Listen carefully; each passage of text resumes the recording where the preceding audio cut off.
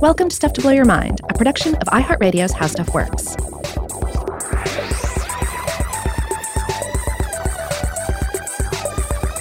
Hey, welcome to Stuff to Blow Your Mind. My name is Robert Lamb. And I'm Joe McCormick, and today I think we're bringing kind of a sequel episode, but a sequel to multiple prequels. What streams are coming together on this one? All right, well, for starters, we're following up on a previous episode we did about Quetzalcoatl. This was an episode that dealt with this deity of pre-Columbian Mesoamerican traditions, this plumed serpent being. And in that episode, we discussed the myths surrounding it, the traditions surrounding it, as well as its ties into paleontology with the prehistoric Quetzalcoatlus, which is named for this deity. Right. You know, just recently in town at the Fernbank Science Museum, they had an exhibit on pterosaurs. Of course, Quetzalcoatlus is, the greatest, yes. Yeah. Well, I think there may actually have been there was some dispute about this while I was there. There may be indications of a larger one. But yeah, the Quetzalcoatlus has long at least been understood to be the largest known of the pterosaurs. Yeah, so big that there have at times been competing theories as to whether it actually flew or if it just shambled around like this big walking winged creature and just scavenged from the seaside. But they had a full model and full cast of this creature there up in the air where you could compare your own puny, delicious body to this powerful predator that would have sorry to get sidetracked. The thing about those pterosaurs that's most terrifying is not what they look like when they're in flying posture, but how they walk. This is a thing that we've come to understand more over time because there used to be this debate about what exactly their locomotion would look like when they weren't in flight. Would they just crawl on vertical surfaces or something? But now we have a pretty good idea of how pterosaurs generally walked around on flat ground, and it just looks awful. It just looks like, this weird, jumbly, membranous robot. It's amazing. You should look it up. So that was a case where we had a later fossil find, and then they named the species after this Mesoamerican serpent god. But we didn't get into any actual fossil connections beyond that. In other episodes, though, we have discussed this idea of geomythology. We've devoted whole episodes to generally looking at some sort of mythological monster and saying, asking the obvious question, a question that people have been asking for quite a while, were these ideas of, be it dragons or cyclopses, whatever, but were they inspired by fossils that were discovered by ancient peoples? Yeah, was it pure imagination or was it based on something they'd seen? And if it was based on something they'd seen, was it, an exaggerated account of a live animal or maybe a misinterpretation of bones or fossils that had been made from the bones of long dead creatures? And it's not hard at all to see how, say, a dragon might be inspired by the skull of a dinosaur, especially like maybe a large theropod dinosaur. Imagine coming across that when you didn't know there was such a thing as dinosaurs. And there are many ways that the geological features of fossils can make them seem especially mystical and like they're some kind of monster with supernatural properties. A great example of this is given this was in our last discussion where we talked about the work of Adrienne Mayer, who's going to come up again in today's episode, and we'll brief you a bit more on who she is in a moment. But we talked about her book, The First Fossil Hunters, Paleontology in Greek and Roman Times, and one of the examples she talks about in that book that I remember standing out in my head was this interesting example that in some regions, calcite and selenite crystals form inside fossilized bones, which could have been connected to tales of gemstones within dragons' heads. Ooh. So let's talk about Adrienne Mayer. So born in 1946, still active in the world today, Stanford University historian of ancient science and a classical folklorist who specializes in geomythology. Yeah. And she's written several books of interest, including a 2018 book on gods and robots in mythology. Yeah, all about Talos. Yeah. Not all about Talos, but Talos features he's big. in there, yeah. But you also probably remember us discussing her 2000 book, The First Fossil Hunters, Paleontology in Greek and Roman Times, which deals with these very questions. Yeah. In the ancient Greeks, in depicting and imagining these various creatures, were they commenting on fossil finds? Yeah, and in that episode, we talked about a bunch of examples put forth by Mayer where discovery of fossils by ancient peoples could have given rise to legends of mythical beasts. We just talked about the dragon example, but a few others, like the idea that legends of the fearsome griffin, the jealous gold-hoarding creature with a lion's body and the wings, that creature of the Gobi Desert could have been inspired by the discovery of Protoceratops fossils, though we also discussed arguments against this connection. Another one that was very popular was the idea that tales of the Cyclops could have been inspired by elephant skulls, which of course have this large single hollow or socket in the center that could easily be mistaken for a giant single eye socket in the middle of the face, though it actually is the nasal cavity that connects to the trunk. But she also turned her attention to the world of the plumed serpent in her 2005 book, Fossil Legends of the First Americans. Yeah. So in this, she points out that pre-Columbian Aztec codices and Inca traditions describe the remains or seem, in her estimation, to describe the remains of mammoths and other creatures from the past, including giant birds. And, of course, this is where we come back to Quetzalcoatl, because Quetzalcoatl, again, is generally depicted as this great serpent with feathers, this reptilian being that is also bird-like. And it's really kind of surprising looking back on it that we didn't actually explore this avenue, because it makes so much sense, right? Like you're talking about this amorphous idea, and generally all ideas in mythology over the landscape of time are amorphous. They shift this way and that. But essentially, this sounds like it could line up rather well with pterosaur remains, or even the remains of non-flying dinosaurs. Any kind of a sauropod. You could latch onto any of these, any evidence of some sort of great creature, and lo and behold, here is the evidence of Quetzalcoatl. Yes, though the link between fossils and the possible inspiration of a plumed serpent being like Quetzalcoatl is not the only, say, Mesoamerican or South American example where we have a pretty good idea that bones of large creatures could have inspired belief in supernatural beings. A big example that comes in with Mesoamerican and South American mythology is the belief in giants. Yes, and there's an interesting history there, and one that Mayer spends a lot of time with. So she points out that after Cortez arrived in the New World, the Tlaxcalteca people aligned with him against their enemies, the Aztecs.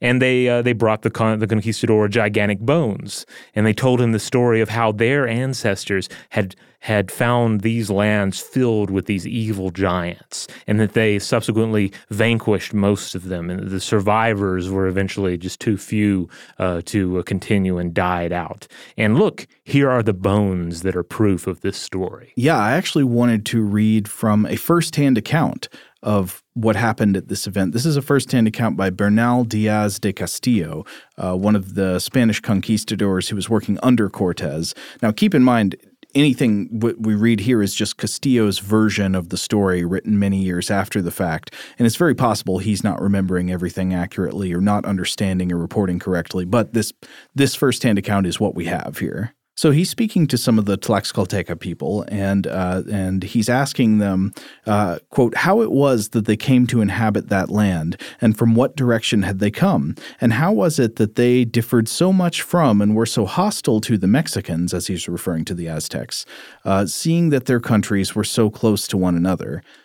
Quote, they said that their ancestors had told them that in times past there had lived among them men and women of giant size with huge bones, and because they were very bad people of evil manners, that they had fought with them and killed them, and those of them who had remained died off. So that we could see how huge and tall these people had been, they brought us a leg bone of one of them, which was very thick and the height of a man of ordinary stature, and that was the bone from the hip to the knee. I measured myself against it, and it was as tall as I am, although I am of fair size. I wonder if he's getting a little defensive there. I'm not that short. They brought other bones, they brought other pieces of bones like the first, but they were already eaten away and destroyed by the soil. We were all amazed at seeing those bones and felt sure that there must have been giants in this country, and our Captain Cortez said to us that it would be well to send that great bone to Castile so that His Majesty might see it. So we sent it with the first of our agents who went there. So I'd love to know what happened with that bone, but apparently that's a sad mystery that doesn't turn out well. Yeah, Mayer writes that she tried to track it down and couldn't quite find it.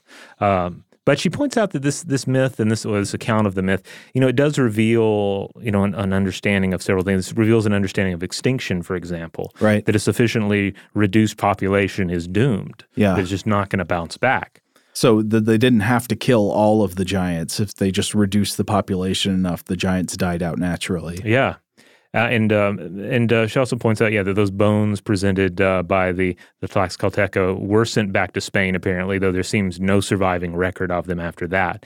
However, based on later fossils sent back to Spain and those displayed in Cortez's palace there in Mexico, we can judge that these were probably mammoth bones. Like it seems it's not even it's a very safe guess. I'm interested by this phenomenon of people seeing bones of large extinct megafauna and not just not knowing what they were, but concluding that they're some form of human, Yeah. And obviously this is not just the conclusion reached by the Tlaxcalteca people. This is like a widespread – the Spanish seem to think the same thing.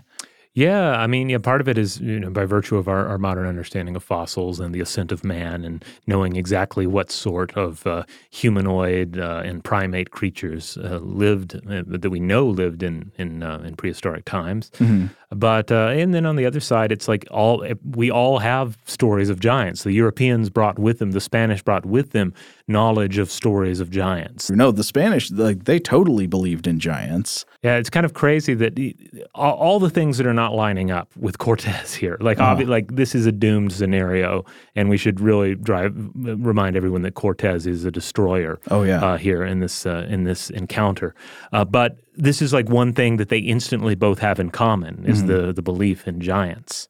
So Mayer writes that Father Jose de Acosta, who lived 1539 through 1600, traveled to Mexico and recorded native oral histories. And when he spoke to the Tlaxcalteca, they described the giants of old as beings that dwelt in caves and used great clubs and wooden swords. They, quote, pulled down trees as if they had been stalks of lettuces. And Mayer argues that this brings to mind the behavior of elephants and that the giants, again, might be essentially ancestral memories of the Columbian mammoths that definitely lived in the area, that we definitely have the fossil evidence of, that we see evidence of in the fossils displayed in Cortez Palace, that it's kind of through the telephone game of oral tradition and via the remaining fossil evidence of their bones, like this is the giant mythology that remains. Right. So we know that these giant extinct mammals did stretch in the range as far south as Central America, right? Yeah, as far south as Costa Rica, I think I was reading, and up into the northern United States. Though then again, I do think, I wonder about that. That is a long time for a legend like that to persist, even in altered form. Mm-hmm. The Columbian mammoth, which was the species that would have spread that far south, right? The woolly mammoth was a further north species. So the Columbian mammoth, this huge being, it went extinct probably like 10 to 11,000 years ago, we think. Certainly not impossible for, elements of myth to exist across that time span, but I wouldn't let too much hinge on that inference because that's a long time. A lot can happen, certainly from the human standpoint in that amount of time. Yeah. It's also worth pointing out that it wasn't just the Tlaxcalteca. The Inca also had tales of ancestral victories over giants. In this case, though, the giants were destroyed by fire from heaven. Oh, yeah. So these myths were recorded in one of the places they were recorded was in a source in the 16th century. One of these was by Cieza de Leon in the Chronicle of Peru, published in 1553. So the people telling this story were people living in, I think it was Peru at the time, modern Ecuador, who told stories about how their ancestors in ancient times had been invaded by these people from the sea who were evil and destructive giants who landed at a point called Point Santa Elena in what's now Ecuador. And I want to read from Cieza de Leon's record of the stories that were told to him by the native peoples. He says, quote, "They arrived on the coast in boats made of reeds as big as large ships, a party of men of such size that from the knee downwards their height was as great as the entire height of an ordinary man, though he might be of good stature." So this, yet again, it's like part of the leg is as tall as a guy, even though he's pretty tall. Right, they're making it clear. Yeah. Yeah. Their limbs were all in proportion to the deformed size of their bodies, and it was a monstrous thing to see their heads, with hair reaching to the shoulders. Their eyes were as large as small plates. They had no beards and were dressed in the skins of animals, others only in the dress which nature gave them, and they had no women with them. And then so Cieza de Leon goes on to tell more about the story of the conflict between the people and these giants. Cieza de Leon does not strike me as a great narrator. He kind of disparages the people who are telling him the story. He refers to their vulgarity and says that they're prone to exaggeration. So I think he's got a patronizing attitude, it seems like here. But he also embellishes their account by adding Christian theological material to it. So later on he says, quote, "All the natives declare that God our Lord brought upon them a punishment in proportion to the enormity of their offense." And he's talking about the giants here. "A fearful and terrible fire came down from heaven with a great noise, out of the midst of which there issued a shining angel with a glittering sword, with which at one blow they were all killed, and the fire consumed them. There only remained a few bones and skulls, which God allowed to remain without being consumed by the fire as a memorial of this punishment." So that's interesting. There's this idea that some bones are left for us to see. And so what about these bones? Well, Adrienne Mayer writes about this in her account. She says that in 1543, there was a deputy governor of Trujillo named Juan de Olmos who decided to investigate these stories about the extinct giants and their bones by conducting a paleontological excavation. So that's pretty interesting, right? We got the 16th century here, and they're trying to excavate the bones of extinct beings. Yeah, essentially engaging in paleontology, which is one of Mayer's frequent points, is that when you're engaging with these fossils and you're trying to figure out what they were and how to fit into history, even though you're dealing with, say, a version of history that is influenced by mythology and perhaps even the mythology of some conquerors who have just arrived, then you're still engaged in the exercise of trying to understand fossils. Yeah, and that's what Juan de Olmos was apparently doing. So Mayer writes that Olmos and his workers, they went and they dug up pits in this valley that they'd been directed to by the native peoples, where the giants had been reportedly destroyed or put down by this angel from heaven, or where they'd been consumed by the fire or put down by this being from the sky. And then they apparently found some things. They found skulls that seemed to look sort of human. And remember, again, the comparison between like the idea of the cyclops and the giant elephant skulls. Yeah, like it is, unlike so many large herbivore skulls, the elephant skull does not look it's not a long skull. It is not like the skull of a deer or even like a hippo or something. It does seem to have like the vertical alignment of a primate skull.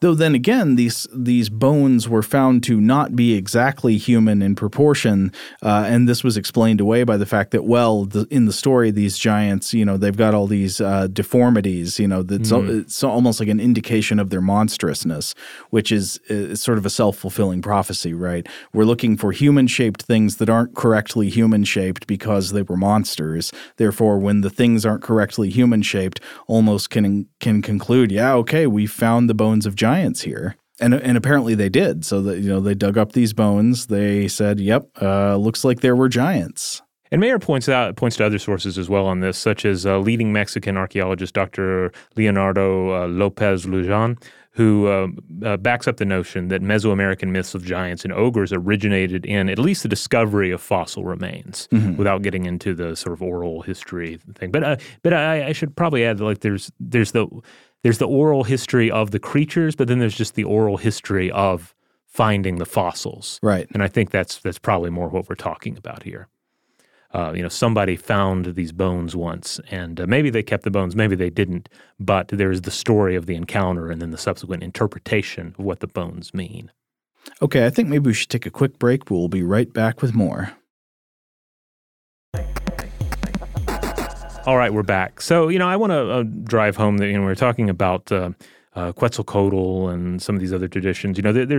There's a lot we don't know about these cultures. Again, Cortez and those who came after him, they were a destroying force. They were conquerors. They brought with them death and disease, and in often cases like a willingness, like an intent to destroy the culture of the people that they subjugated. Yeah, and did that in many cases through literally destroying written records. Right. So, luckily some things survived, but so much was destroyed. We're talking about in the Mesoamerican world initially like 700 years ago, and yet, as is often pointed out, and case was pointed out by University of New Mexico's Professor David M. Johnson, that we know more about Athens, Greece of 2,000 years ago, or we know more about Hebraic traditions of 3,000 years ago than we know about Mesoamerica 700 years ago. Because mainly of the destruction of the conquistadors. Yeah, the destruction that they wrought on the cultures, the destruction of codices that the Aztecs and the Maya kept.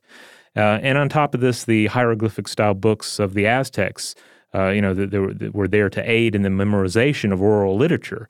So, you're destroying it on both ends. If you're destroying the culture that retains the oral tradition, but then you're also destroying the books that enabled it to begin with.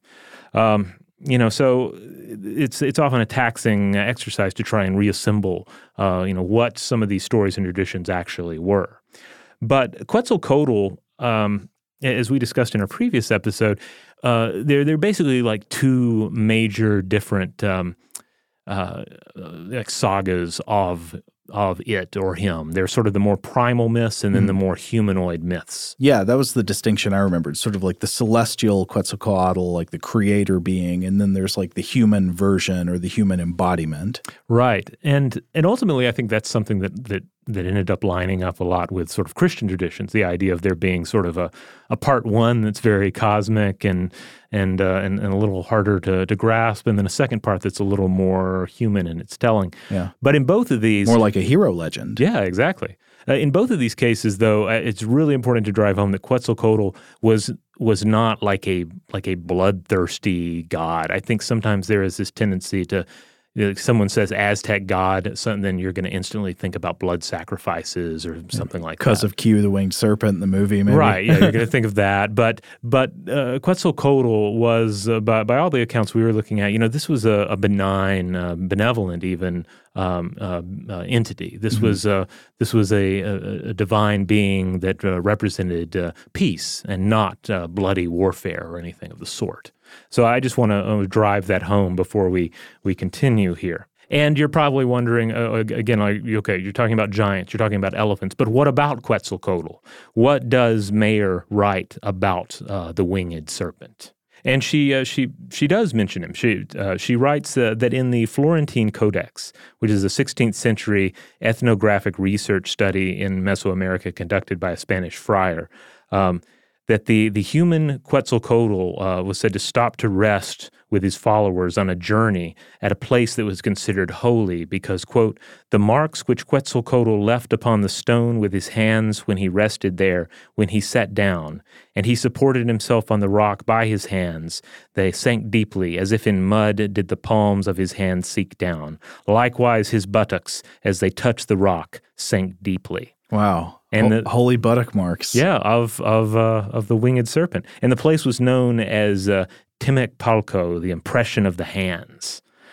So we ultimately have no current knowledge or evidence of this place, no further descriptions or illustrations even in this codex. But Mayer suspects they might have been, quote, a genuine track site, track site being where we have the fossilized tracks of creatures, a genuine track site of some extinct creature, or else there were carvings that resembled fossilized prints, perhaps made to illustrate or commemorate an episode in the Quetzalcoatl epic. And I think the implication is in that case, it could be something, if it was artificial, if it was man-made, it could have been inspired by actual fossilized tracks that had been discovered. Or she doesn't mention this, but I mean, I could imagine it could be a combination of the two, like the actual fossils that were then embellished by humans that are interpreting it as being part of a divine story. Mm-hmm. She also points out that in terms of extinction, the Aztecs believed that there were 4 previous ages that were destroyed by cataclysm, and that survivors of these ages, monsters and giants, were sometimes encountered, in subsequent ages. And Quetzalcoatl is said to have been created, said to have created the bones of 5th Age humans by mixing blood with the ground bones of our 4th Age ancestors. So, there's already an emphasis on bones here, and Mayer thinks it's suggestive of bone-grinding medicinal practices seen elsewhere among Native American peoples. But she also stresses that she found nothing in the Spanish accounts of Mesoamerican peoples regarding, bone grinding practices. However, she does point to a 20th century practice in the village of Charcas on the northern border of the old Aztec Empire. Famed for its mines, the villagers collected large fossil bones known as the, I apologize for my Spanish here, Huesos de Espanto, the bones of fear. These would have been the bones of the old giant and the old giants that are now on the earth. And the ground powder was used in a potion to calm anxiety and fear. Wow. And she points out that this actually lines up with the use of ground dragon bones in Chinese traditional medicine and in the treatment of fossils by European apothecaries. Who would maybe, of course, I think we've discussed on Stuff to Blow Your Mind before about the use of mummified remains by apothecaries, but also fossil bones as well. Yeah, mummy paste. Wait a minute. In the Chinese traditional medicine, what are the ground dragon bones? What bones end up becoming supposedly dragon bones? Ooh, I'm not sure on that actually. But it does bring to mind that we're perhaps talking about fossils here. Yeah. We'll have to do a part 3 where we talk about the use of fossils in Chinese traditional medicine and Chinese folklore. I'm offhand, I don't know for sure if Mayer has written about Chinese traditions exclusively in any book, or perhaps that's an upcoming book. All right, well, let's take one more break. When we come back, we will continue to discuss geomythology and Quetzalcoatl. All right, we're back. So last time we talked about Quetzalcoatl, we obviously made the connection to pterosaur species because of the giant pterosaur Quetzalcoatlus, which gets its name from this magnificent Mesoamerican god. So I wonder, could there actually be any connection between pterosaur fossils and the belief in a giant plumed serpent god? On one hand, I would tend to assume, I don't know about that, because pterosaurs are not really they're not really serpentine, are they? That's true. And then, of course, and this is a key thing that we're always arguing, is that fossils are not necessary to dream up these creatures. Like, of course. As we discussed in the Quetzalcoatl episode previously, like the god embodies the snake and the bird. I mean, it's already embodying natural creatures that inspire various ideas about the world, the cosmos, and our role in it, and our relationship with nature. Yeah. It's already this hybrid being, and therefore this special kind of metaphor in human understanding. Yeah, and that's something to keep in mind with all of these cases where, geomythology is full of sort of interesting inferential hypotheses. It's in most cases going to be really hard to make a solid case that yes, a mythical beast or a legend or something from an ancient religion is definitely inspired by geological facts, geofacts like fossils. but you can often kind of infer there's a good chance that something like that could have happened. It's hard to know for sure. Luckily, Mayer does go into this, though. She does explore the idea that, the question, could actual winged fossil remains have influenced Mesoamerican traditions? And of course, there would be no room for oral traditions of encountering these creatures here. They would have been long extinct before the first humans were around in this area. But of course, that hasn't stopped some cryptozoologists, she points out, from claiming otherwise. However, she does argue. Oh no, that's well, no. I was just thinking about when cryptozoologists get involved. Oh yeah. I mean, I don't want to. Not all quote cryptozoologists are of the same caliber, right? There's crypto. And this is something I feel like we should explore. There are certain scientific professionals, there are certain scientists who have given a lot of thought to stuff like, the Yeti, and have done so in a reasonable fashion, and put the scientific exploration first. There are, of course, more less scientifically based and more overly enthusiastic individuals out there who bear the cryptozoologist title. Well, there are always going to be people who are excited about stories of, any kind of interesting, unusual being of any kind because it somehow feeds into their fantastical worldview. I remember reading stories about how these native traditions of extinct races of giants in ancient Mesoamerica and in South America fed a lot of kind of like theological speculation among European Christians. They'd read these stories and think, this means something about the Nephilim or the giants whatever. of the earth. Yeah. Yeah, and you can imagine that too if you were like the spear point of a bloody, religious conquest of a new world, and then you were learning about their traditions of giants and their belief in it. It almost is. It reminds me of some of the ideas we've explored with witchcraft persecution. Yeah, the idea that on some level part of the reason for it was because if you by sort of drawing these stories out of the victims of witchcraft persecution, you were creating proof for a supernatural realm that backed up your own failing religious ideas. But that's kind of a whole discussion unto itself. But at any rate, Mayer does, and she doesn't explore cryptozoological ideas in this, but she does argue that the Thunderbird beliefs of North American native peoples were likely inspired by such fossils. And she asked paleontologist James Clark, who had worked with the northeastern Mexican pterosaur fossils before, if these remains would have been likely to elect strong responses from ancient peoples, and he thought probably not. And his reasoning was that, okay, it's one thing to see a fully assembled pterosaur at your local science museum or in a book, and certainly if it's illustrated as a living creature.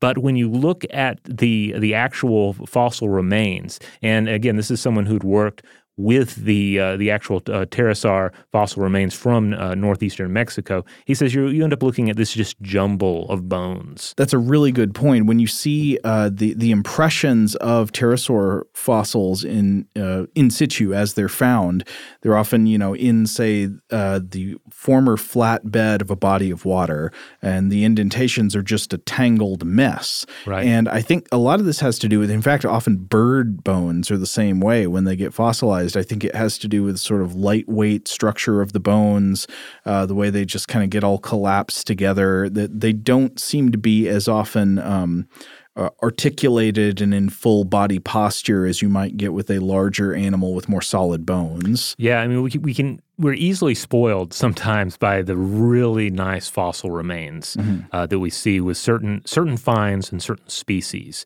where we see just a complete or near complete vision of what the creature looked like and how the bones were arranged. But that is not all fossils. Yeah. The whole discipline of paleontology entails a lot of reassembly, of guesswork, and generally and often times some of these even pterosaurs, we're dealing with creatures where we have far short of a complete fossil, sometimes even just a single bone, and you're just having to base everything off of that, extrapolate based on other fossil remains. Yeah, and I think it's true of pterosaurs especially, like even more so than dinosaurs generally, that you have that fossils as they're found are very often unimpressive until you start extrapolating what this living creature would have looked like. However, Mayer writes that she thinks the giant pterosaur remains in southern Mexico might have been harder to miss and might have led to some of these tales of giant winged creatures. And this would have included Aztlan, the Aztec homeland. Now, what about so we're not saying, though, that we think pterosaurs would have inspired the belief in Quetzalcoatl just because these are very differently formed creatures, right? We must be talking about some kind of other being. Well, yeah, and luckily there are other flying creatures in Mesoamerican traditions. For instance, the Yaquai people of Sonora believed in a great bird that lived on Skeleton Mountain, or Otam Kwai. And the belief was that it preyed on humans. And then when a child hero killed it, its feathers turned into all the birds that live today. But the likely suspect in these myths, Mayer says, are reports of living California condors and the fossils of older condor species. So, namely the giant raptors of the Ice Age. So these would have been more likely, if inspired by the bones of a creature or a living creature, would have been a real bird of prey rather than a pterosaur fossil. Right. And hopefully that makes more sense. Like just that, you're dealing with something, again, where there is the actual potential for an oral tradition to carry some word about it. And then you also have, on top of the fossilized condors, you have actual condors still in the world today that can be glimpsed and would have been glimpsed by some of these people we're discussing here. So if we're talking about direct fossil inspirations that could have possibly had something to do with Quetzalcoatl himself, what we're probably talking about is the alleged reports of the handprints and the butt prints, right? Right, which certainly feels more like fossil, like basically discovering fossil evidence of the thing that you already believe in, and maybe serving as a way to physically connect with your religion and with this deity. But not the thing that inspires it outright. I think that's the idea we come back to time and time again anytime we discuss geomythology. Like sometimes it's a fun exercise to look at, like, could this fossil remain have entirely inspired this entity? But in most cases it feels like there's a number of factors, and fossils are maybe just one of those factors. Yeah, and it's hard to know for sure. Yeah. I mean, it's one of those things where you're almost never going to have a case where it's clear that it was inspired by a fossil legend, though you might have a few. Yeah. Interesting. I was thinking about actually, I'd say one of the best cases of the pretty clear inspirations are the ones where they bring out the bones, where people wherever they are on Earth just have bones on hand that they keep as relics and say, these are the bones of these creatures. The mammoths. Yeah, like the mammoth example that we discussed here is I think a wonderful example of actual geomythology. Yeah. Like, because that's what they said. They wasn't a situation where we're just later saying maybe they could have been inspired by these bones. Well, no, they brought the bones out. Yeah. The bones were part of their interpretation. Now, it is also possible that the myths actually predated the bones. I mean, you can't rule that out, That's but true. It seems like it's a very good candidate that since they have the bones and they have this belief that these are linked, there's a causation link here. I can't help but wonder how Godzilla fits into all of this. Because think about it, like Godzilla is ultimately, certainly a fictional creature of the modern era. But in some cases, when you consider like the secular world of popular culture, he's kind of a god. I mean, we said Godzilla in the English name for Gohidra. So more kind of an old school god, right? Yeah. Maybe one of those gods like Poseidon that most of the time isn't nice. Yeah, that rises up out of the sea to destroy us. But also there's a fossil connection because Godzilla in his form is basically based on the older interpretation of Tyrannosaurus Rex fossils. We know today that Tyrannosaurus Rex likely walked with its tail out in a vertical position, in a balanced position. The version that we see in Jurassic Park. But the older interpretation was that it kind of stood more upright with its tail on the ground, like Godzilla does. Right. So there's maybe a dash of geomythology in Godzilla as well. I feel like we might need to come back and do an episode on Godzilla again, because there was recently a paper that came out that looked at Godzilla's increase in size, how every film version that comes out makes Godzilla bigger, and comparing that to certain cultural changes, namely like how much money a given culture invests into its military. So that might be fun to discuss. Anytime we can discuss Godzilla on the show, it's always a win. The saddest thing is that they wouldn't make a direct sequel to Shin Godzilla even after they set one up.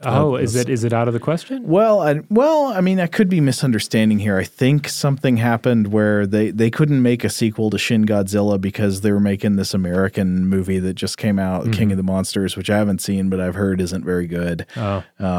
And I just want another, more in the spirit of Shin Godzilla, please. I mean, that's like the best modern Godzilla movie. Yeah, I mean, I love probably all Godzilla movies. If you show me a Godzilla movie, I'm probably going to watch it and enjoy it. But Shin Godzilla was a real treat, a Godzilla movie that made you think.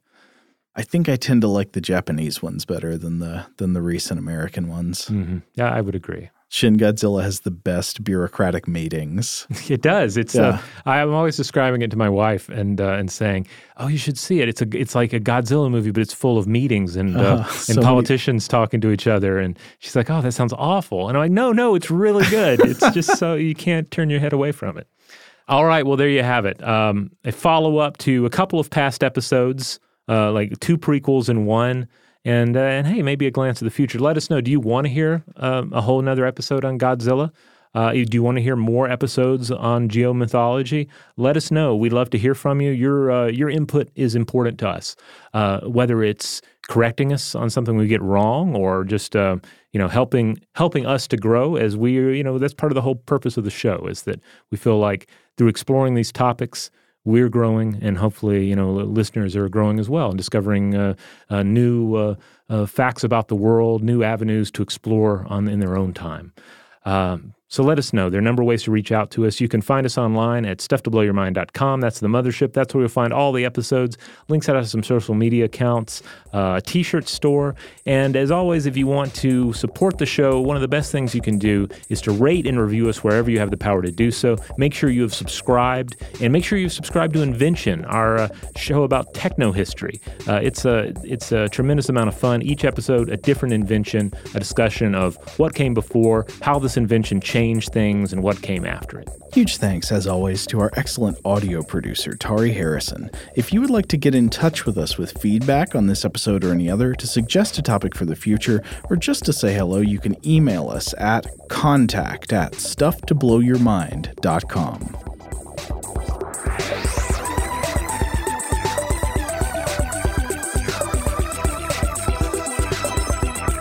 Stuff to Blow Your Mind is a production of iHeartRadio's How Stuff Works. For more podcasts from iHeartRadio, visit the iHeartRadio app, Apple Podcasts, or wherever you listen to your favorite shows.